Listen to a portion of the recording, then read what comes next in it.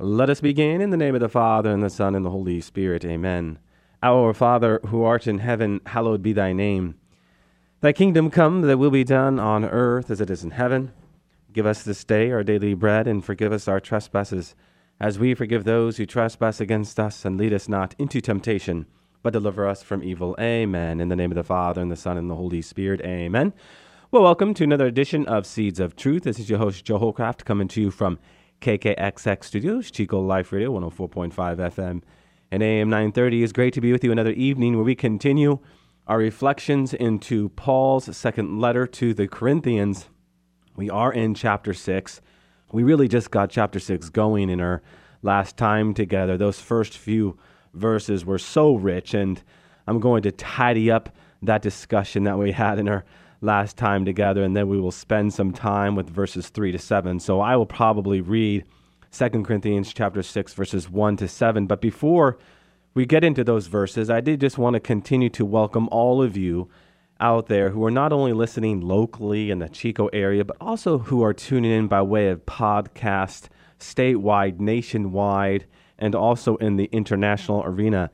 I see the countries of Canada, Mexico, Argentina, Chile, some countries in Western Europe that I talk about, bring the podcast up. And I have to tell you, it just continues to just not humble me, but I don't know if I have ever really voiced this here on Seeds of Truth, but also convict me to know that there are folks out there listening in different countries, to know that people are taking time out of their busy schedules. It really does convict me to pray up, verse up, read up, so that Seeds of Truth can be the program that it needs to be, which hopefully is answering your questions.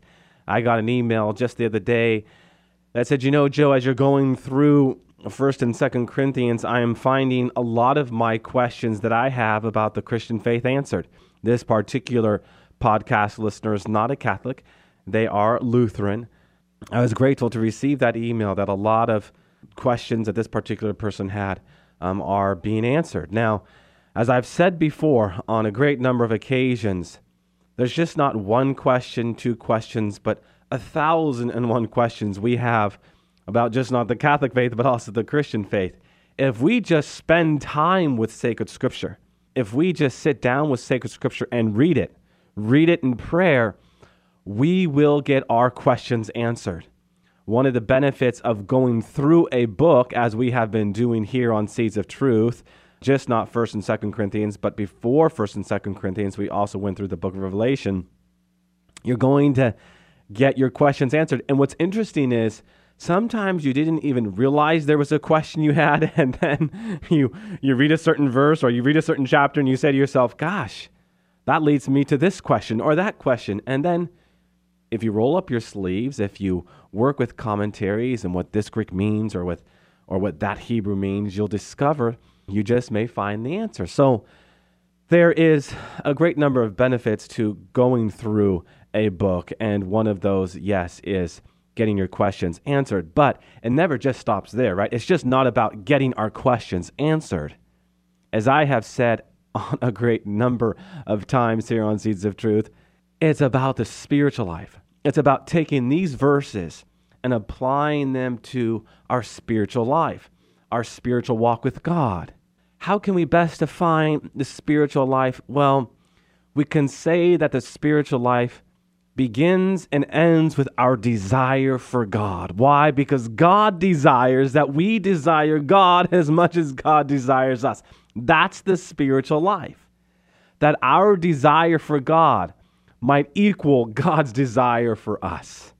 Okay? And so when we enter into the spiritual life, then what we are doing is entering into this life of desiring God, life of what it means to long for God, and then in turn, ultimately living that life out in virtue and in grace. Okay? That's what the spiritual life is about. And again, this is why we go through 1st and 2nd Corinthians, just not to get your questions answered, but also to take these great truths that St. Paul is writing about and applying them to our everyday life. All right. Speaking of great truths, speaking of great truths and verses. Let us go ahead and now read 2 Corinthians chapter 6, verses 1 to 7. Working together then, we appeal to you not to receive the grace of God in vain. For he says, in an acceptable time I heard you, and on the day of salvation I helped you. Behold, now is a very acceptable time. Behold, now is the day of salvation. We cause no one to stumble in anything in order that no fault may be found with our ministry. On the contrary, in everything we commend ourselves as ministers of God through much endurance in afflictions, hardships, constraints, beatings, imprisonments, riots, labors, vigils, fasts, by purity, knowledge, patience, kindness, in a holy spirit, in unfeigned love, in truthful speech, in the power of God. In the power of God. Okay, so these first few verses, last time we were focusing in on the now and the importance of now. And a point I had failed to make was this overarching truth that no one is guaranteed tomorrow. Benedict XVI says, for this reason, the great gift of Christianity is the present moment. You know, we use the word present to talk about the time that is before us in the now. Well, what is the other context for present? But gift, right? You see, my friends, the present moment is the great gift that comes to us from God. So if you ever forget that, just think about what the word present itself means. God's great gift to us, to do what he desires. What was I just talking about? The longing, the ache, what St. Teresa of Avila would call the wounded ache for God, right? That deep longing. If you don't understand what I'm talking about now, just think about that time you first fell in love and how you long to be with that person and the great joy and the great happiness it brought to you when you were in the presence of that person. There is someone close to me right now who just met up with someone who she likes a lot, and she has not been in his presence in quite some time. And she was sending me some texts and pictures of her in his presence. And there's this inexpressible joy. You know, she was trying to find words in her text, right, to communicate this inexpressible joy. You really can't. Human words, finite words, just can't express what's inside of you. Well, my dear friends, that is what St. Teresa of Avila is talking about, and on a much deeper level, of course, when she uses the word, or rather phrase, wounded ache. If she ever felt like she wasn't in God's presence, she would have this deep longing for God, this, again, wounded ache. So, again, when we are living for God in this way, when we are longing for God in this way, we will begin to appreciate what the present moment is all about. And understand that this is the greatest gift that we have, because we aren't guaranteed tomorrow. Well, so many of us like to ask the question of the 18-year-old, what college are you going to do? You know, what are you going to do next in life? Or maybe the 22, 23-year-old graduate after she or he graduates from college, what's your next step in life? We're constantly looking into the future, and I get it. We do that. I do that all the time, and we do so for good reason, to generate discussion about what you hope to achieve in life, and that's all fine and well. But what about the present moment? What are you doing today? Let that be the question you ask that 18 or 22-year-old. What are you doing today? How are you going about living your life today? I mean, if today was your last day, if you knew today was your last day, how would you go about your day? Especially to the context of these first few verses. What relationship would you reconcile? What relationship just isn't quite right? If we are the one getting in the way of why a particular relationship just isn't right, ask the question, why? Why has your heart become so hard? These are questions that our Lord desires to ask us. And in doing so, examine them closely. Is it your shame for something that you have done in the past? Is there an additional relationship from the past that has yet to be reconciled and is impacting other relationships in how you're able to engage those relationships and how you're able to encounter one another in those relationships, reconcile with one another in those relationships? Is there something deeper here going on? I bring this up because it is something that I find in the conversations that I have. And those folks who become vulnerable to me and want to talk to me about why their relationships aren't right, often what happens is that it goes into a relationship they didn't even realize wasn't right. A wound they had forgotten about, yet impacted them a great deal in their formative years. So I present to you a question. Is there a relationship that just isn't right? And if it isn't, what does St. Paul say? What have we been emphasizing? Now is the acceptable time. Now is the acceptable time. And pay close attention to verse 2. Not only is now the acceptable time, but behold, now is the day of salvation. It is salvific. Brothers and sisters, reconciling ourselves with our brothers and sisters in Christ is salvific, right? Remember what the word salvation means. When you look at that Latin root salve, which means healing or healing balm, you can begin to get a sense of what this word is all about. To heal, right? To heal. We have explored this in great detail in the light of Satan's venom. Okay? God extracts the wound, heals it, and restores us to health. Could we not say that being right with a brother or sister in Christ that we are not right with would restore us to health? Of course it would. Of course it would. Now, all of that being said, I hear some of you say, well, Joe, you just don't understand because the person that I want to be reconciled with wants nothing to do with me. And so here is where we enter into the very poverty of the cross. Do we not? And I'm just not talking about those words, Father, forgive them, for they know not what they do. But that poverty of desiring change, desiring reconciliation, and ultimately having the other person having no idea how much it hurts us or how much it affects us. Imagine the deep wounds of not only Christ's physical suffering, but also relational suffering. The very people he desired to be with were the very people who wanted nothing to do with him. When we desire to be reconciled with someone and that someone wants nothing to do with us, we enter into the wounds of Christ. We actually participate in Christ's suffering. This is what Colossians chapter 1, verse 24 is talking about. This redemptive suffering.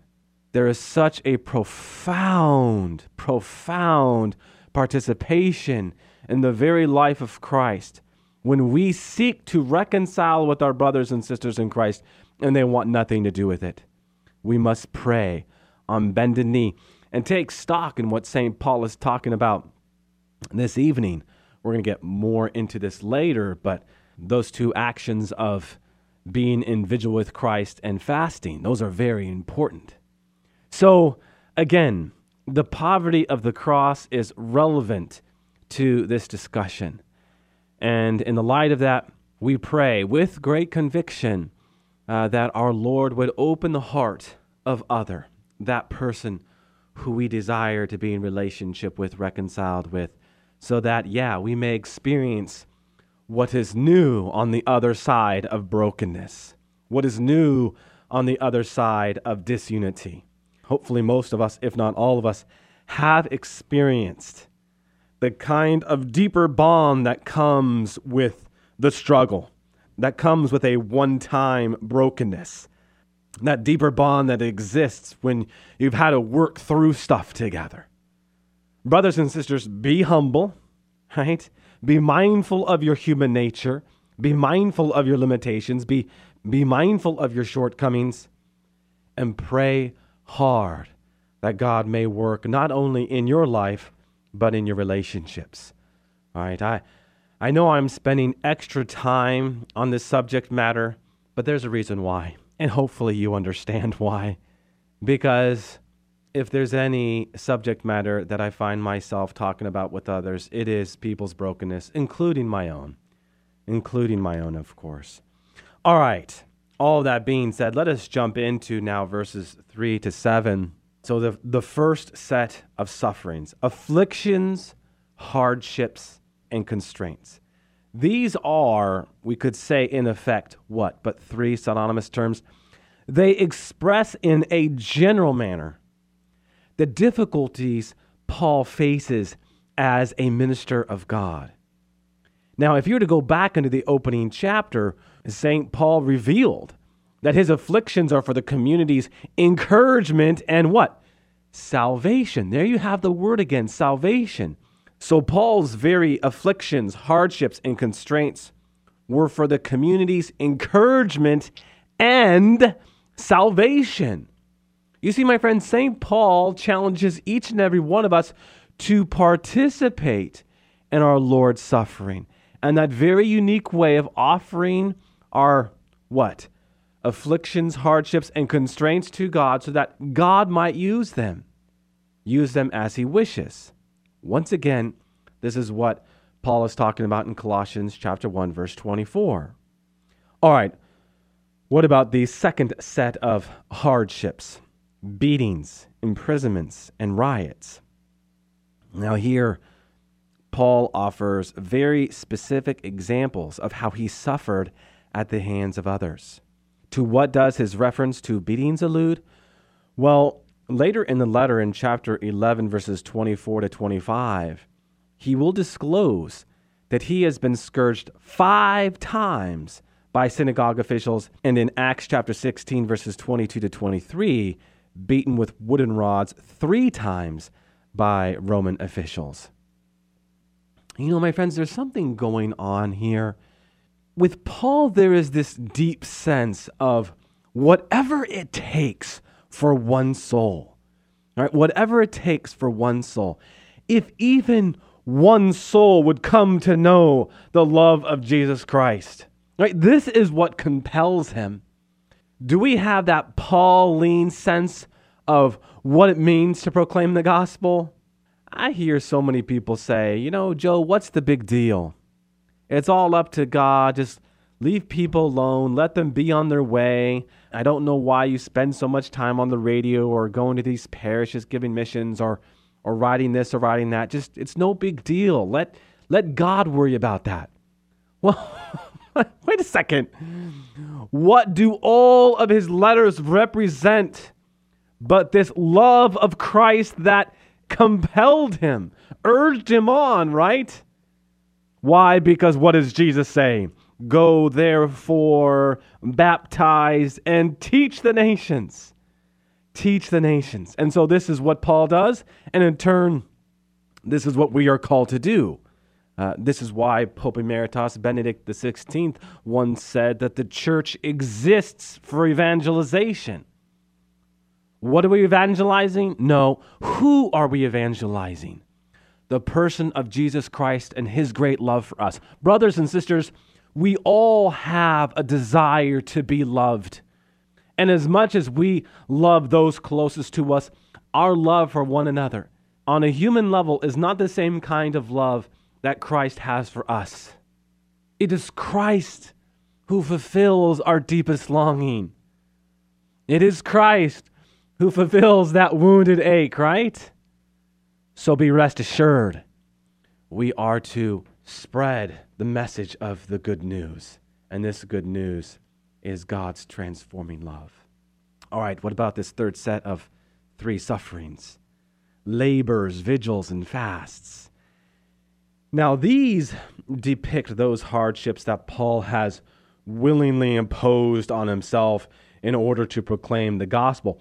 The term labors here could refer to his work as a tent maker. We know that from Acts chapter 18, verse 3, Paul was a tent maker. I've talked about this a great deal before. Paul often labored with his own hands so that he would not be a financial burden to his fledgling churches, right? So he was committed to proclaiming the gospel without recompense, Now, what does Paul mean by vigils? Well, I think there's two things going on here. First of all, that he spent many hours in manual labor.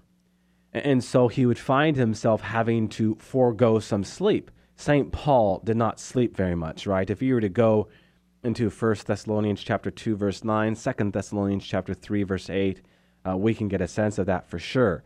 So not only was he working long days and into the night, he was also proclaiming the gospel at every opportunity. So he would find himself preaching and teaching deep into the night. So this is part of him foregoing his sleep. But the word vigil doesn't just speak to what he was doing deep into the night, but how he was being deep into the night, right? I have talked about the relationship between being and doing and how being precedes action.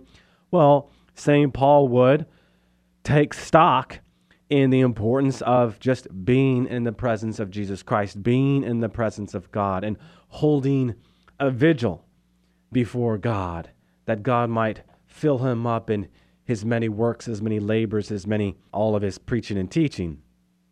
As far as fasts go, to some degree, he was made to fast because of his heavy labor, and he just didn't feel like he could stop in what he was doing because of the demand that was upon him. But also, he chose to fast as that extraordinary interior discipline that draws you deeper into the Sacred Heart of God. There's great redemptive value in fasting. You've heard me talk about it before in the context of fasting as praying with the body and how the body becomes an offering to God. And my friends, when I talk about fasting, especially today, it's not having any food and then bum rushing the refrigerator at 12:01. No. You have to come to know at a very intimate level what it means to be without. So to be genuine in your fast is to genuinely offer up whatever it is that you are withdrawing from yourself and give it to God. If it's a fast on bread and water, on say maybe a Friday, don't bum rush the refrigerator at 12:01. Go to bed on that bread and water, and you will find yourself refreshed and renewed the next day. It's an extraordinary discipline, and it's something that the church has encouraged certainly for 2,000 years. All right. Now, how is Paul able to endure these hardships? What are the virtues, that helps him endure these hardships? Well, he says here, purity, knowledge, patience, and kindness. Purity here, yes, signifies innocence and integrity.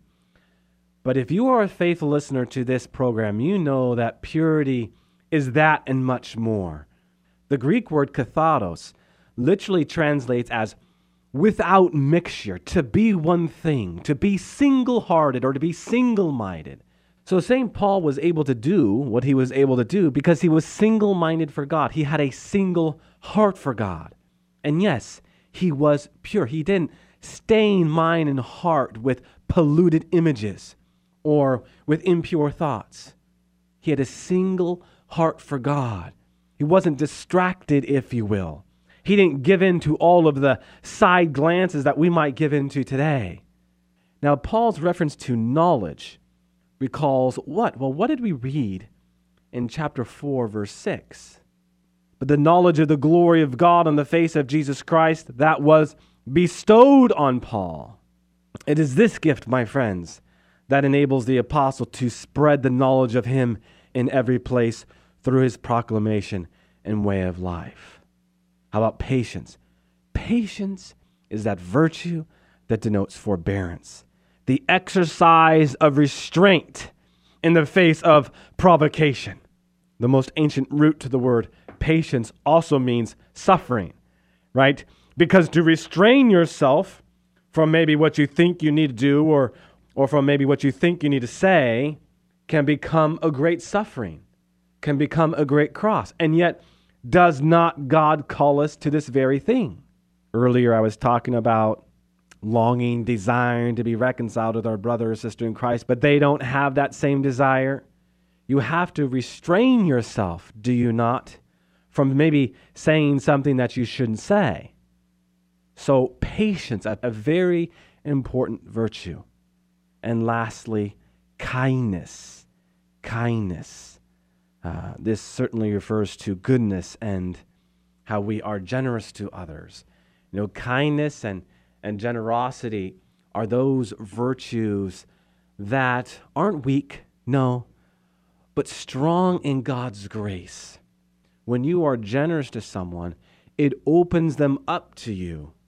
And out from that kindness and out from that generosity, they will be more willing to talk to you about a great number of things. And I think in many different contexts, we long for that.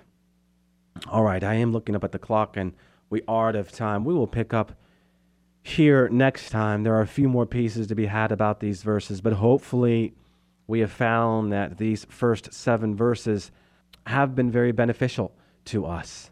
And if you find yourself struck by what St. Paul says here, take these verses before the Blessed Sacrament. Take these verses before the cross. Read them, reread them, and call upon the Holy Spirit. Because I think this message of St. Paul here is very strong. Not only the call to offer up all of our afflictions and hardships to God, but do so with the disciplines that he exercises and the virtues and habits that he lives. Amen? Amen. All right, let us close with a word of prayer in the name of the Father, and the Son, and the Holy Spirit. Amen. Glory be to the Father, and to the Son, and to the Holy Spirit, as it was in the beginning, is now, and ever shall be, world without end. Amen. And God bless you.